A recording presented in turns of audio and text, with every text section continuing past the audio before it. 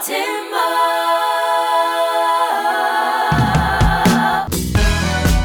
Yeah, yeah.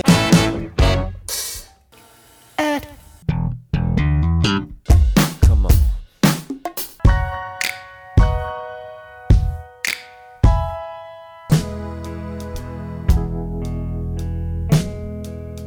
I'm your driver, you're my screw.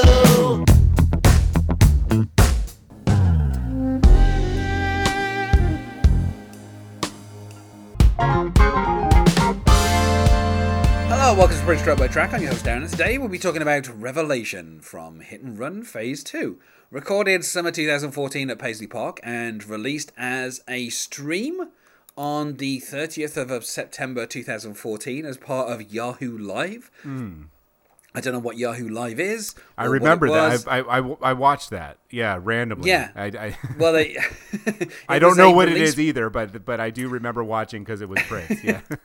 Yeah, it was a release party for Artificial Age and Plectrum Electrum. Obviously, the two albums that came out previous to the album that came out before this one. So already we're stretching back just a little bit. And then obviously later this track turns up on Hit and Run Phase 2. After initially being streamed, like basically almost a year before it got an official release. More than a year, in fact. On the track, we have Prince, John Blackwell, Andrew Ghosh, I'm going to say, or I'm sure the accent means it's pronounced differently, Xavier Taplin, and Marcus Anderson, who previously had been with the MPG horns on some of the tracks on the last couple of albums. The track is 5 minutes 21, and joining me to talk about today is Zachary Hoskins. Hello, Zachary. Hi. Now, as this is the final episode that we will be covering, obviously we're merely a couple of tracks away from the end of Prince's career here. Yeah. I feel like we have to talk about Prince's death once more. Obviously, being a Prince fan, I'm guessing that you probably remember where you were when you heard about Prince's death. Right. Your thoughts on that and kind of how it impacted you. Right. I definitely remember. It's not a very exciting story. You know, I work a 9 to 5, and especially at that time, I was working even more of a 9 to 5 than I work now. And I was just in the office at my desk, probably messing around on the internet, and heard the news, and I had that moment that I think a lot of people had where it's like, wait a second, that can't be right. Like this must be one of those, reports of his death are greatly exaggerated, kind of a thing. And then it sank in that, yes, this is, he's gone, and that's it. And I just kind of, I did not get any work done that day. I was just kind of numb, just like, felt, it was really sad. I wasn't crying at my desk, but I was definitely, doing a lot of blank staring. It's Prince is somebody that has been. I was born in 1984. He's been in the ether the whole time that I've been alive. I've really started getting into his music when I was in college. Around 2004, and so that's a lifetime of him being there, and then a good 12 years of much more intensely listening to him, and his music being a part of my life. I know that this is the only celebrity death that made me reach out to past girlfriends that I had. I tracked down my first girlfriend on Twitter and sent her a DM like, oh my God, I can't believe this. She never wrote back, but that's actually probably for the best. I felt the need to to commune with some of these, some of these people that Prince was also part of their life. And it was pretty incredible that someone that I never met, never personally knew, that it had that big an impact, and that his loss was that kind of profoundly sad for me. I mean, was that the motivation for you starting your blog, or had you already begun that before? Yeah, well, so basically what happened was I started, I felt I was listening to a lot of his music. I was basically, going through his whole catalog, and I have that millennial disease where anything that I'm doing in my free time, needs to be monetized or not monetized, but like turned into I haven't made any money from my blog, but turned into some kind of a product, some kind of hobby. There needs to be some kind of end result that I can put out there and turn into work. And so it was like, well, I'm already, doing all of this intensive listening and all of this reading and research about his music. I might as well turn this into a writing project. And I started writing before, pretty soon after he died. He died, end of April. I started writing probably in May. Officially started the blog in June of 2016. But the blog has been a thing since June 2016, and I imagine it'll be a thing for a long time to come. And I'm not sick of it so far, which I think, which speaks to I think the sort of richness and lasting appeal of Prince's music, that even after kind of committing to this absurd project of blogging about every Prince song and not holding myself to a firm timeline, and just kind of even looking ahead and knowing I've got a long way to go, it doesn't fill me with despair. It's like, oh, this will be a fun thing to do going forward. Well, then let's talk about a track that you will cover in your blog in 20 years time. Exactly. Yeah. Revelation. I think the kind of the influence of John Blackwell. The kind of the horns on this track. It feels very much like a kind of I don't know, like a jazz ballad, but like kind of a bit more kind of, I don't know. There's a kind of weird contemplation the way that Prince sings the word revelation. Mm-hmm. Obviously, it has that kind of the biblical references there as well. But I don't think the song really has that much of a kind of, you would expect maybe a tiny bit of, there's a little bit, I guess, towards the end where he mentions hell. But most of the song is not kind of, is not about anything religious. Right. The sound and the references to the Pharaoh and those kinds of things. It does feel it does feel very early 2000s though. It feels very One Night Alone, Rainbow Children kind of era. And I think that part of that might just be because of John Blackwell, because he was such a big part of that period. Yeah, and the I think it's the flute line from Marcus Anderson as well, which kind of, when Prince sings the words revelation, you have that kind of there's like a flute and I think it might be a saxophone that are both playing at the same time as he sings. There is no real chorus. It's just him singing the words revelation. Mm-hmm. And the kind of the notes are also kind of doubled up by those instruments.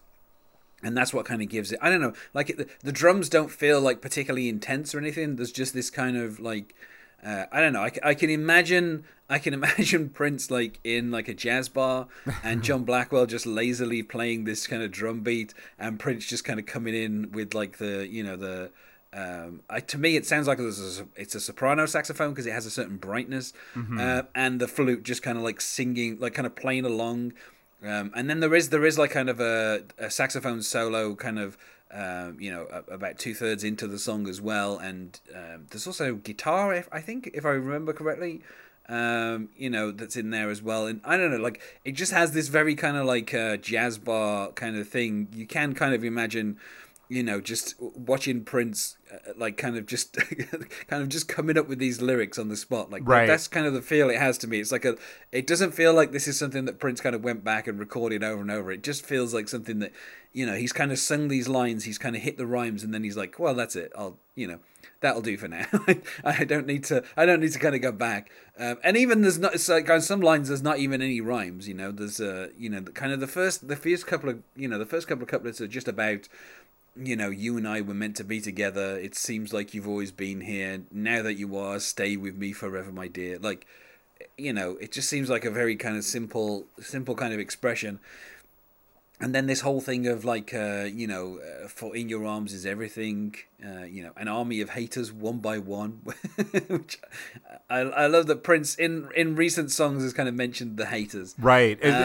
Kudos to him for putting a reference to haters in the middle of this like tender jazz ballad, like, yeah, that's not a place where you usually hear that word, but but more power to him, I guess. Yeah. And I mean, we get this kind of, I don't know, like I said, like the lyrics don't really feel like they're kind of saying anything that kind of different from his kind of previous expressions of love, but where he says, the task at hand until I see the sun is to keep doing you until you come to Revelation, which, although I guess there is a double meaning because he says until you come to Revelation. Right. It's like maybe back to the I want to be your lover of like, it's a little bit of a tease. What he's saying, but there's plausible deniability. Although the lyrics that I'm reading right now definitely go for the cum spelling. Oh yeah, so. Yeah. So they are not they're not about that double entendre. They're like, no, this is what he means. Yeah. And he kind of repeats "It's all coming back to me now," which is a reference, I guess, to a Celine Dion song. I don't know if it's deliberate.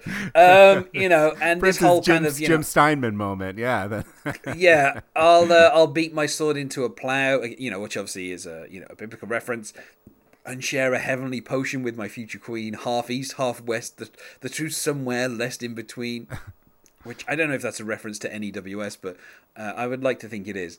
And then, like we say, he finishes with, through Hebrew, Greek, and Roman hell, higher till we understand the color of the Pharaoh's hand. And that's the kind of where it ends. Like, it's really weird because the song kind of just kind of comes in and then just kind of goes out. And, yeah. And in between, you kind of have this like, Prince just approaching the mic and singing a few lines and then kind of backing off a little bit and then, singing the words Revelation with the kind of horns just like kind of following his line. And I don't know, I kind of love how kind of laid back it feels.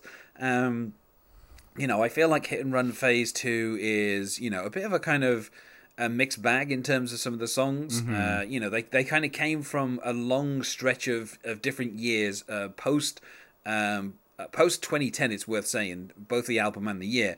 Pretty much there's nothing really, technically, there's nothing that's kind of pre-2010, so it feels like Prince had kind of cleared his vault out by the time he got to 2010, and then all the songs that he's done since then have been new stuff.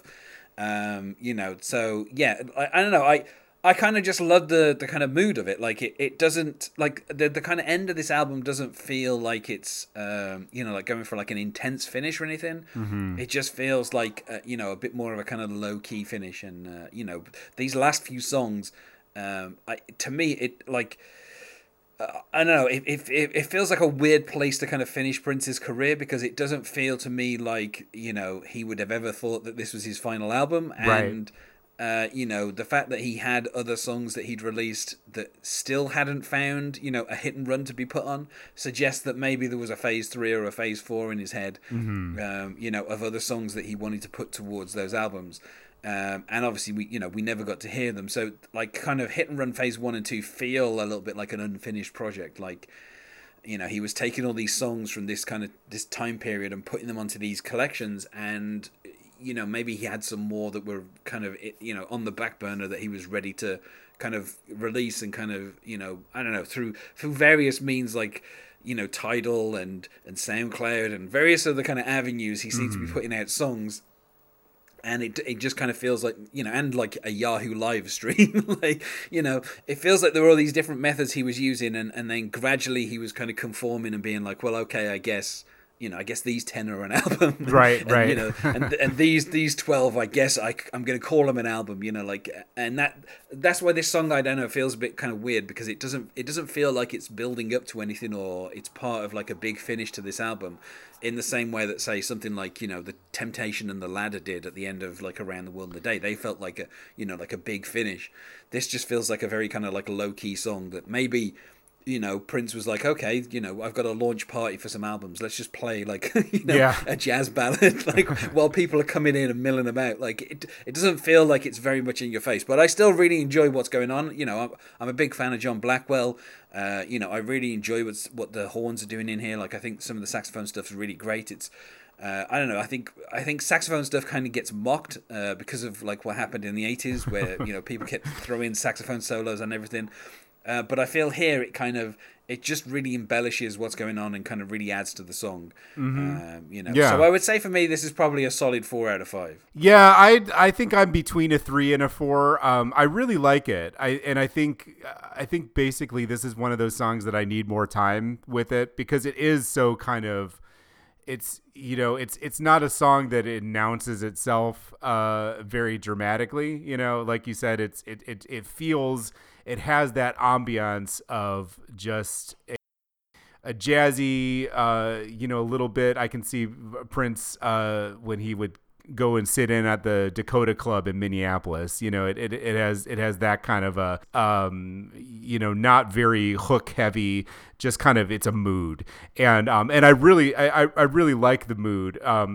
It's sort of, when it stops playing, it leaves my head.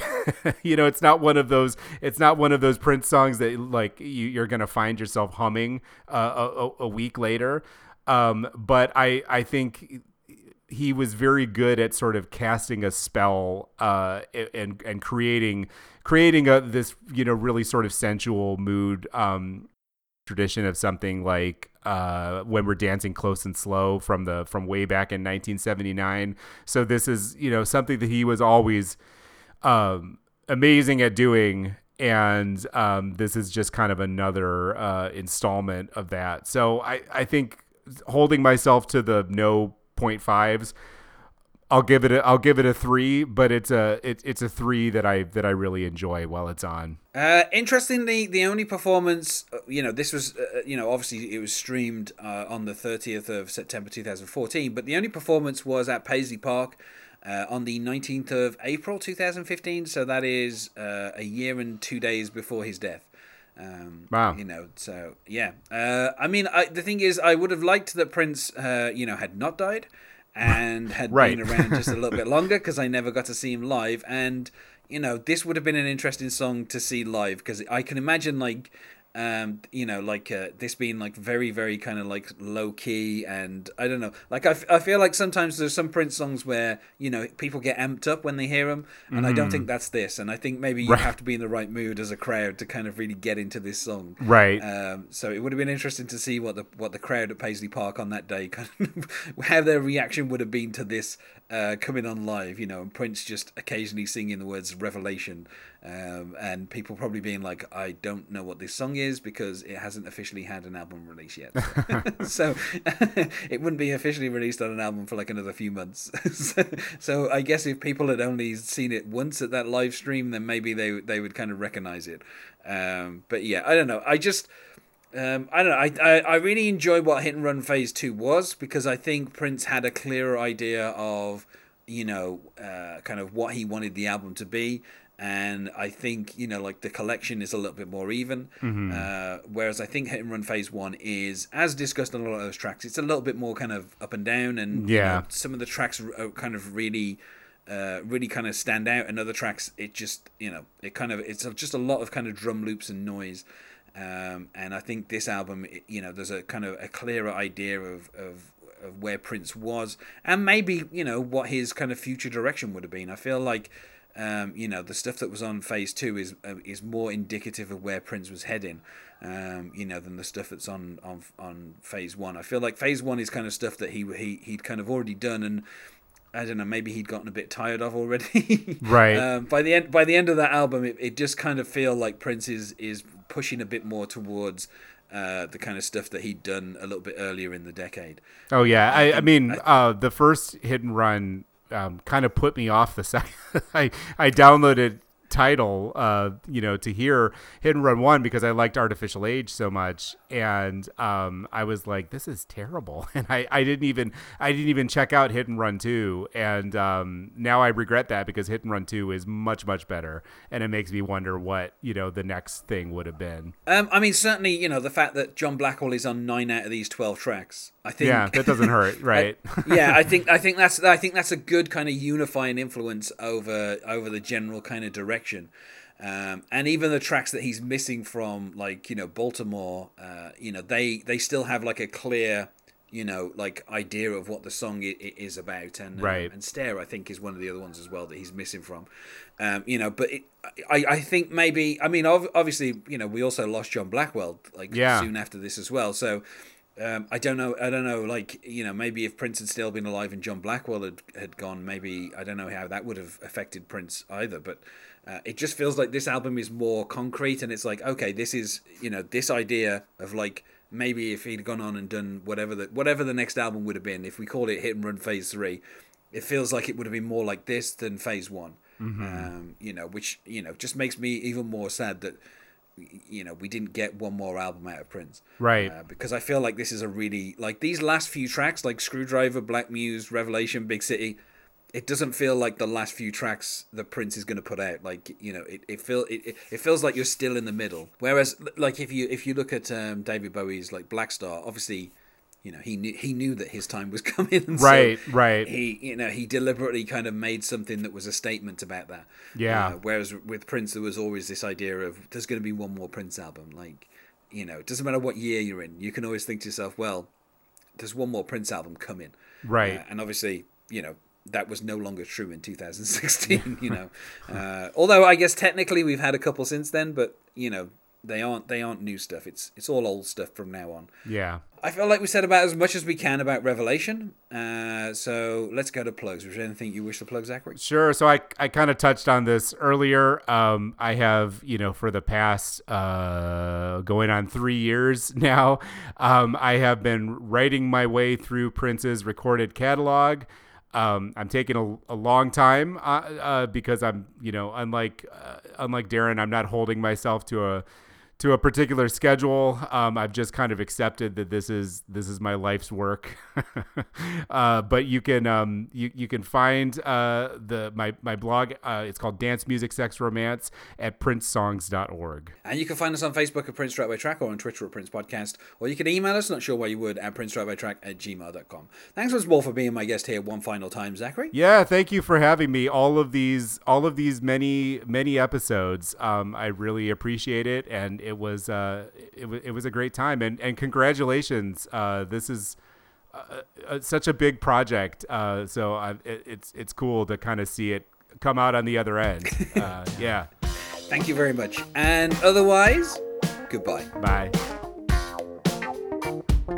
I just came to tell y'all, from the darkest desperation to the highest bliss, power to the ones aware, it's nothing bigger than this. Big city, where's my guitar?